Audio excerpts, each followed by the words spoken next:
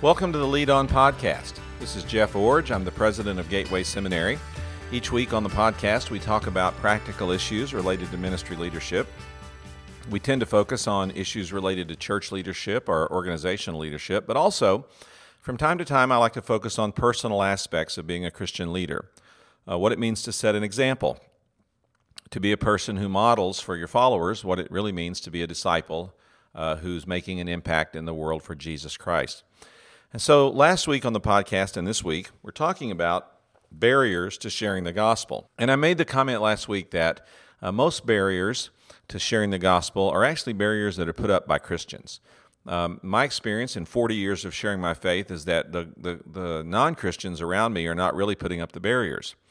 Going all the way back to the New Testament, the most difficult opposition Jesus faced came from the religious leaders, the Pharisees, the Sadducees, the scribes, people like that.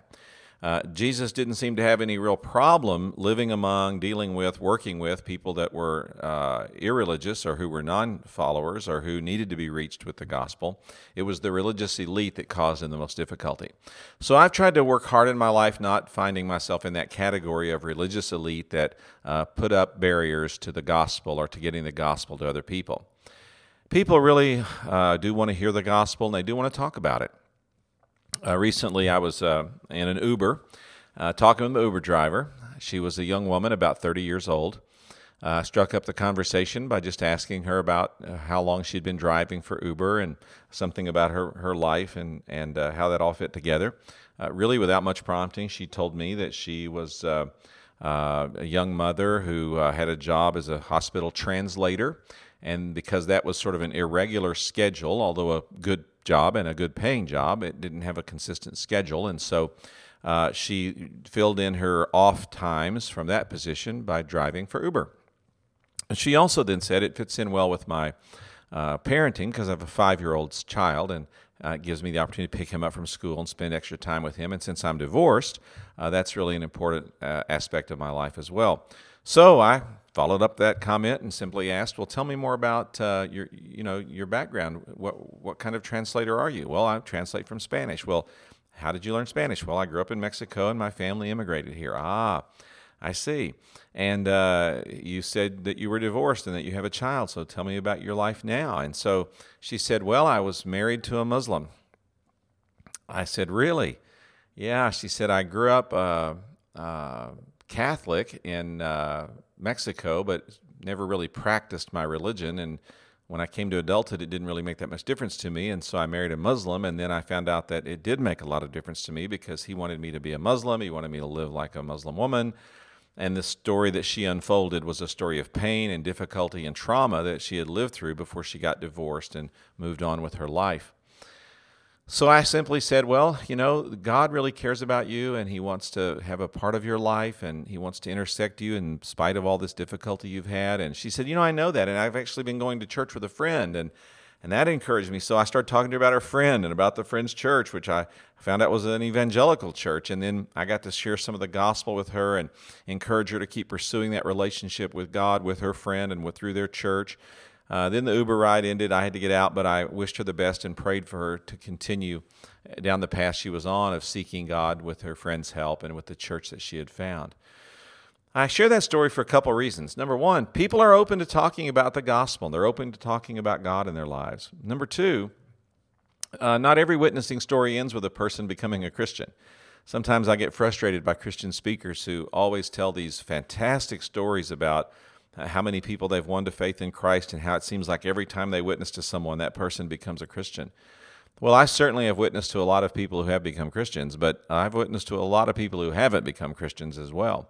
A lot of people that I've been able to encourage or move down the road toward faith or to help understand their need to keep pursuing the opportunity for a relationship with God. So I'm just sharing my story today to help you understand that people do want to talk about the gospel.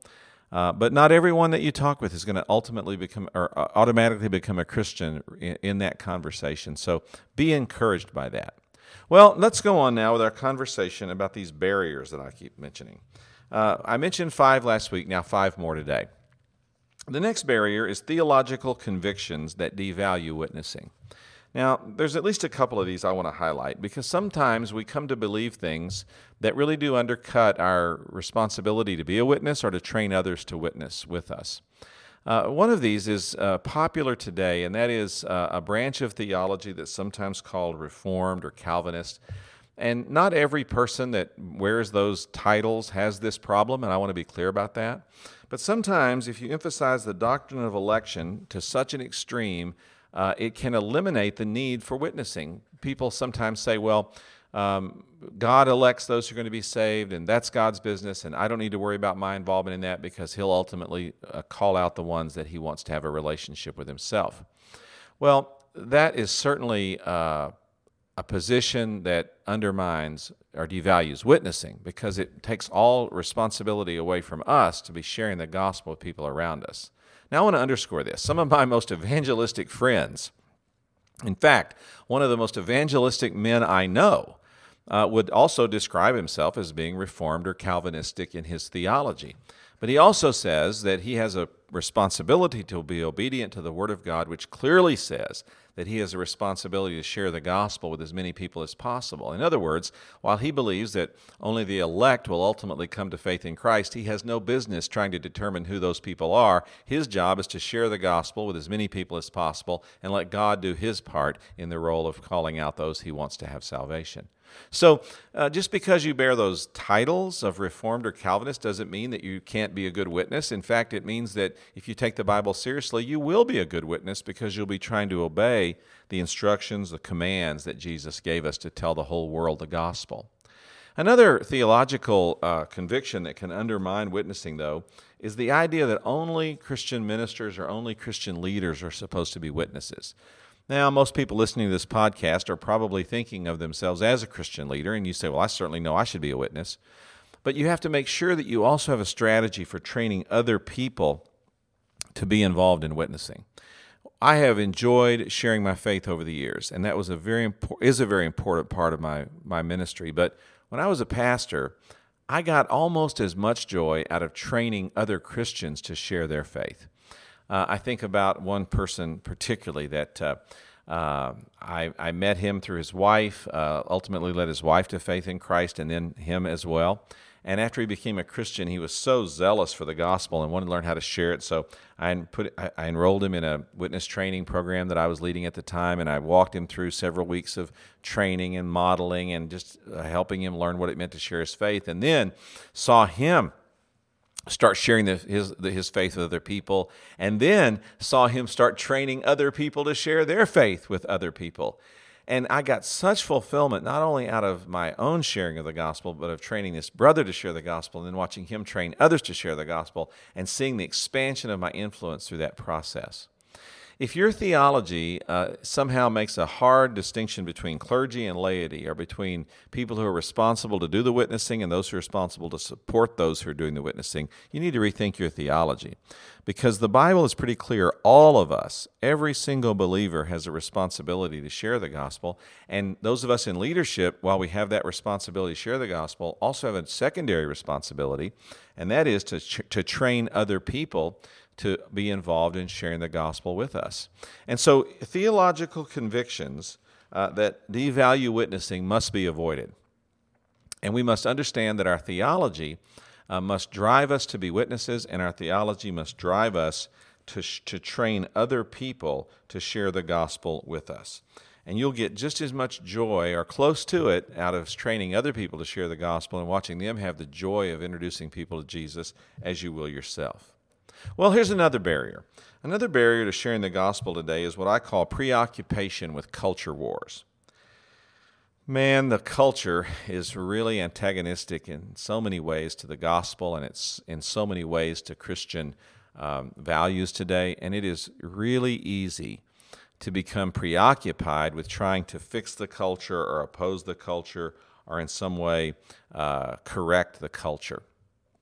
But I want to remind you that God did not commission us to create heterosexuals, or He did not commission us to create certain kinds of marriages, or God did not commission us to create people who are, to promote people who are abstinent from drugs or alcohol. Now, all of these things are good, Believe me, I'm for all of these things and for standing up in the culture on all of these issues.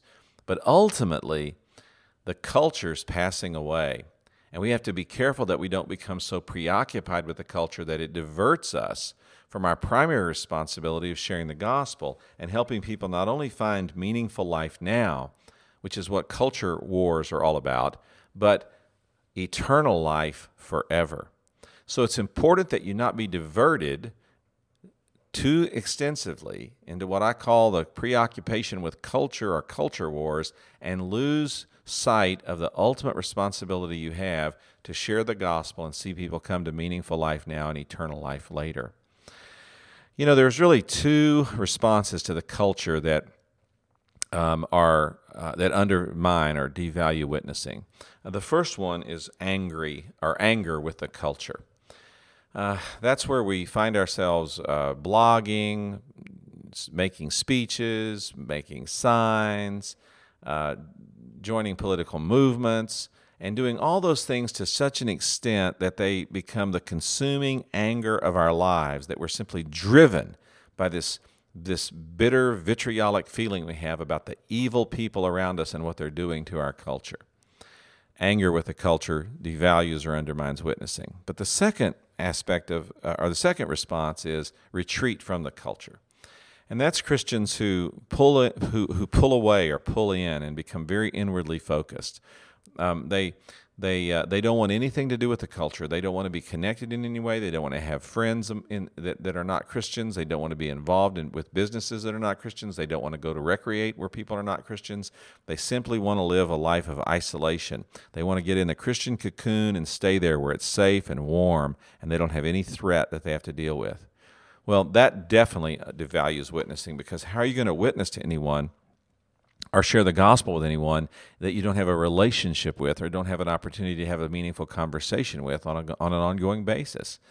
So it's possible to become preoccupied with the culture and with culture wars, and to find ourselves either lashing out in anger or having a position of perpetual anger toward the culture, or withdrawing and finding ourselves in a position of separation from the culture, which cuts us off from the witnessing opportunities.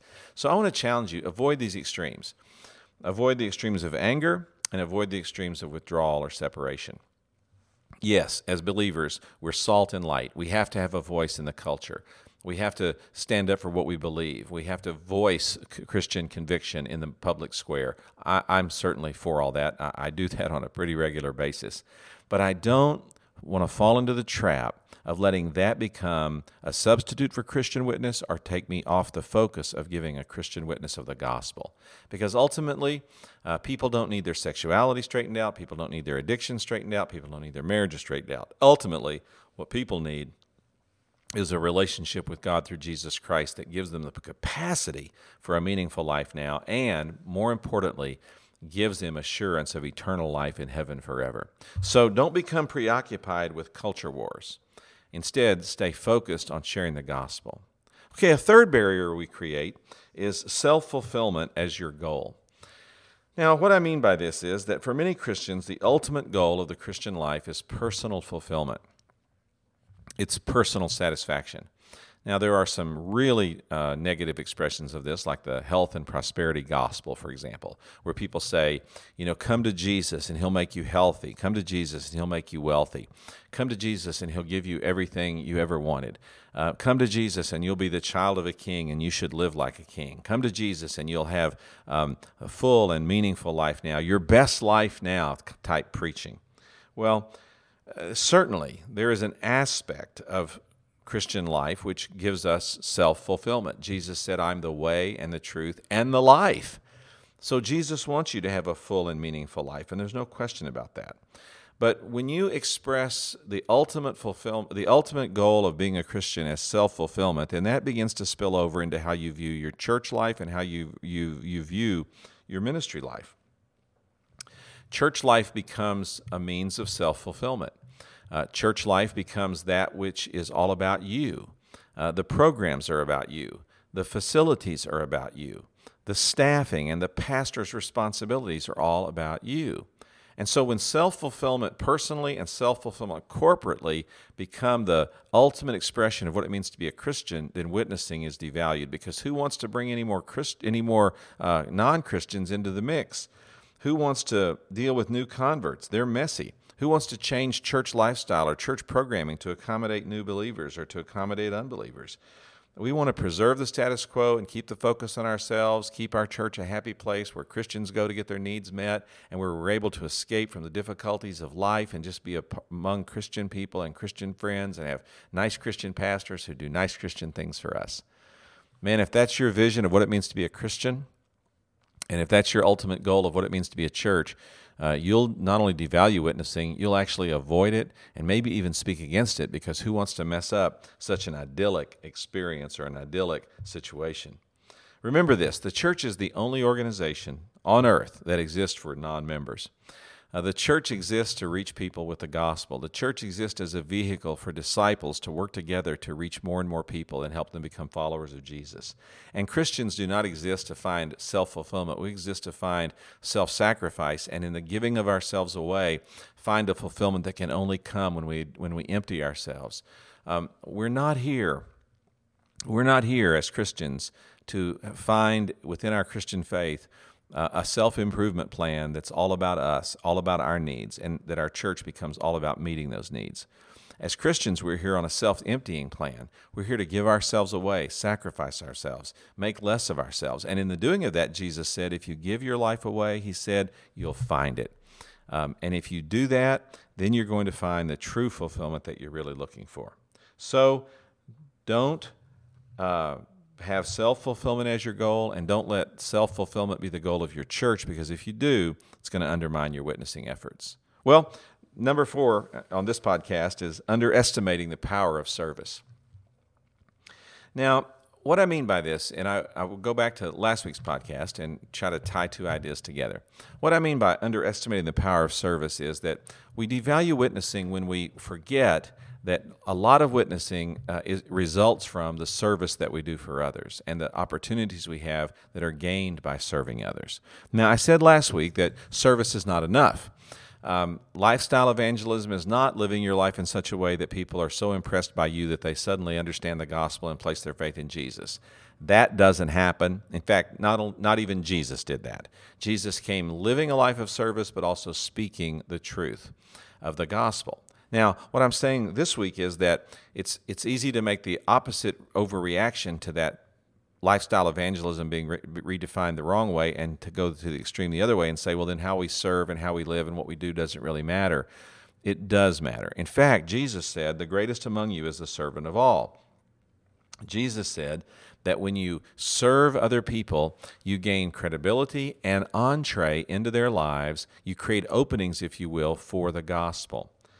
I think of so many different ways that you can do this. Practical needs like taking food to a bereaved family, or mowing a lawn when your neighbor's ill, or staying late off the clock with a coworker to help them finish a project, or helping a single mom by giving her free child care so she can have time to herself or time to take care of personal needs. These simple acts of kindness go a long way toward gaining credibility for the gospel. Now again, these acts of kindness are not enough to communicate the gospel, but don't undervalue their capacity for creating opportunities to share the gospel. I remember a friend named Dan.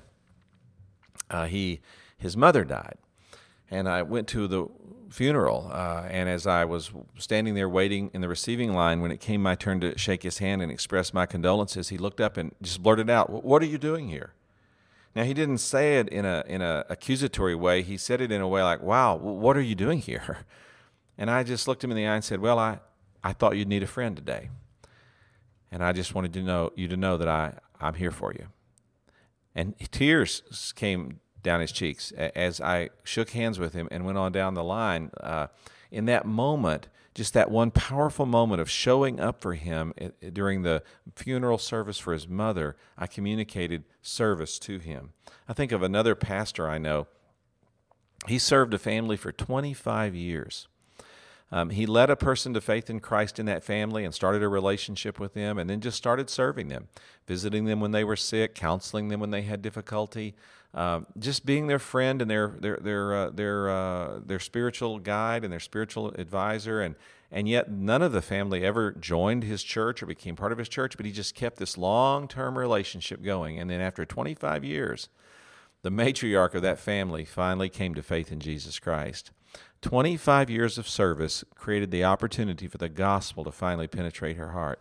So what I'm saying is that, yes, lifestyle evangelism is more than just living a life of commitment and service. It's about speaking the gospel. But don't then reverse that and make the opposite mistake, and that is devaluing service and saying it really doesn't matter what we do for others. We just need to go talk and preach and tell. No, we need to do more than talk and preach and tell. We need to also serve, because in the serving, we do create opportunities to share the gospel. Well, finally, a last barrier that we create to witnessing is a poor definition of Christian commitment. Now, what I mean by that is we sometimes fall into the trap of defining Christian commitment in ways that devalue or undermine the witnessing responsibility that we have.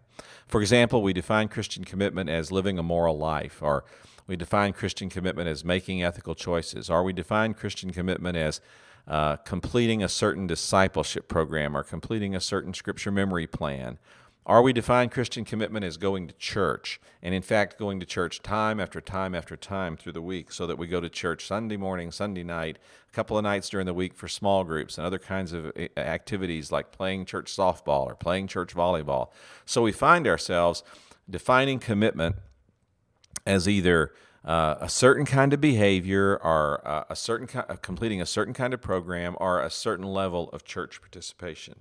Now, let me underscore that I am certainly for these things. I think church participation is essential. I'm definitely an advocate for creating and finishing discipleship programs. I think moral and ethical choices are part of what it means to be a committed Christian. But Christian commitment has to be defined by more than just ethics or programs or participation. It also has to be defined by mission. Some churches have gotten into the habit of saying that their strength is not in terms of how many attend, but how many go. And I think there's some real strength in that, balancing the definition. And so if you define Christian commitment only by behavior and participation and program, and leave out defining it partly by mission, you've truncated what it means to be a truly committed Christian, and you've eliminated the witnessing or the evangelism responsibility. So I would advocate for a definition of Christian commitment that includes behavior, includes some program participation, and definitely includes church attendance and church involvement, but also includes missional lifestyle living, so that part of being a committed Christian means that you're on mission with the gospel, that you're intentionally finding ways to share the gospel with people, and in that capacity, you're seeing commitment fully formed. I think about my friend named Gerald. I just got an email from him the other day. I hadn't heard from him in years. It was about 30 years ago that Gerald came into our church as a relatively committed Christian, but a frustrated Christian. He knew there was just something missing in his life. And so after getting to know him, I asked if he would like to be trained in personal witnessing and learn how to share his faith with others. And he agreed that he would really like to do that. And so I put him in our church witness training program and walked him through several weeks of that. And after a few weeks, he and I went out and made a visit together. Now, I had visited this person before and actually shared the gospel with them on a couple of other occasions. And I knew that they were coming closer to a commitment to the Lord, but had not yet made one. So when we went to this person's home, it was not a fancy house. It was actually a trailer house with a kind of a rickety stairway outside. And we walked up and pounded on the door, and this fellow opened the door. His name was Bobby. I said, "Hey, Bobby, this is a preacher." I said, "I got my friend Gerald with me. You got a minute? We can come in and talk?" And he said, "Sure." So we went into his house, and he shooed the cats off the kitchen table and pushed some of the paperbacks and dirty dishes out of the way. And we sat down there on some old rickety chairs, and I said, "Bobby, I know I've been out here to talk to you before, but I just want to ask you straight up if you've given any more thought to committing your life to Jesus Christ as your Lord and Savior." And he said, "Preacher, I have been thinking about that, and I think I'm ready to do that." So I gave a brief summary of the gospel to help remind him of what we had talked about in the past, and then I shared the gospel briefly with him and then asked him if he'd like to pray with me and commit his life to Jesus, and he said, I'd like to do that. So we prayed, and old Bobby committed his life to the Lord, and then when he finished his prayer, I said, now, Bobby, I'm going to see you at church on Sunday, and when I give the invitation, I want you to walk down to the front, and I'm going to announce to the people that you've accepted Jesus as your Lord and Savior and you want to get baptized. He said, I want to get baptized. I'll be there Sunday, preacher. Well, we walked out of the house, and we were about halfway back to the car when my friend Gerald turned to me and said, let's go get another one. Those were his exact words. Let's go get another one. Well, I had to laugh a bit and help him understand that it wasn't about going out and getting another one. It was about developing a relationship and sharing the gospel a few times and serving a man, and then finally him coming to faith in Jesus Christ. But that opportunity for sharing the gospel ignited something in Gerald. And the reason he emailed me the other day was he emailed me to tell me the story of a person that he had led to faith in Christ and to thank me for helping him learn how to share his faith about 30 years ago, and that really rounded out for him what it genuinely meant to be a Christian. It wasn't just about going to church and completing the program or even living a certain way. It was also about being on mission with the gospel. And in his email, he shared with me that it was being on mission with the gospel over the years that had brought him the most fulfillment and the deepest sense of satisfaction and the greatest sense of accomplishment of what it really meant to live for Jesus Christ. So don't truncate what it means to be a committed Christian. Yes, it means behaving certain ways, and yes, it means participating perhaps in certain programs, and yes, it definitely means being involved in your church, but it also means being on mission with the gospel. And if you don't have a fully orbed definition of Christian commitment, then people will devalue witnessing and move away from that because they don't see it as an integral part of what it really means to be a Christian. Well, these last 2 weeks, we've talked about barriers to sharing the gospel or barriers to witnessing for Jesus Christ. Most of these barriers are erected not by the culture in which we live or the lost people that are around us. They're put up by Christians, sometimes well-meaning, sometimes without being intentional, sometimes without even knowing it, but we put up these barriers. So I'm asking you today, help take down the barriers so we can share the gospel more freely. And as a Christian leader, you have the responsibility to do that for the people that you're trying to influence. And as you do that, you'll be a more effective leader, and that's what we're all about. So, hey, lead on.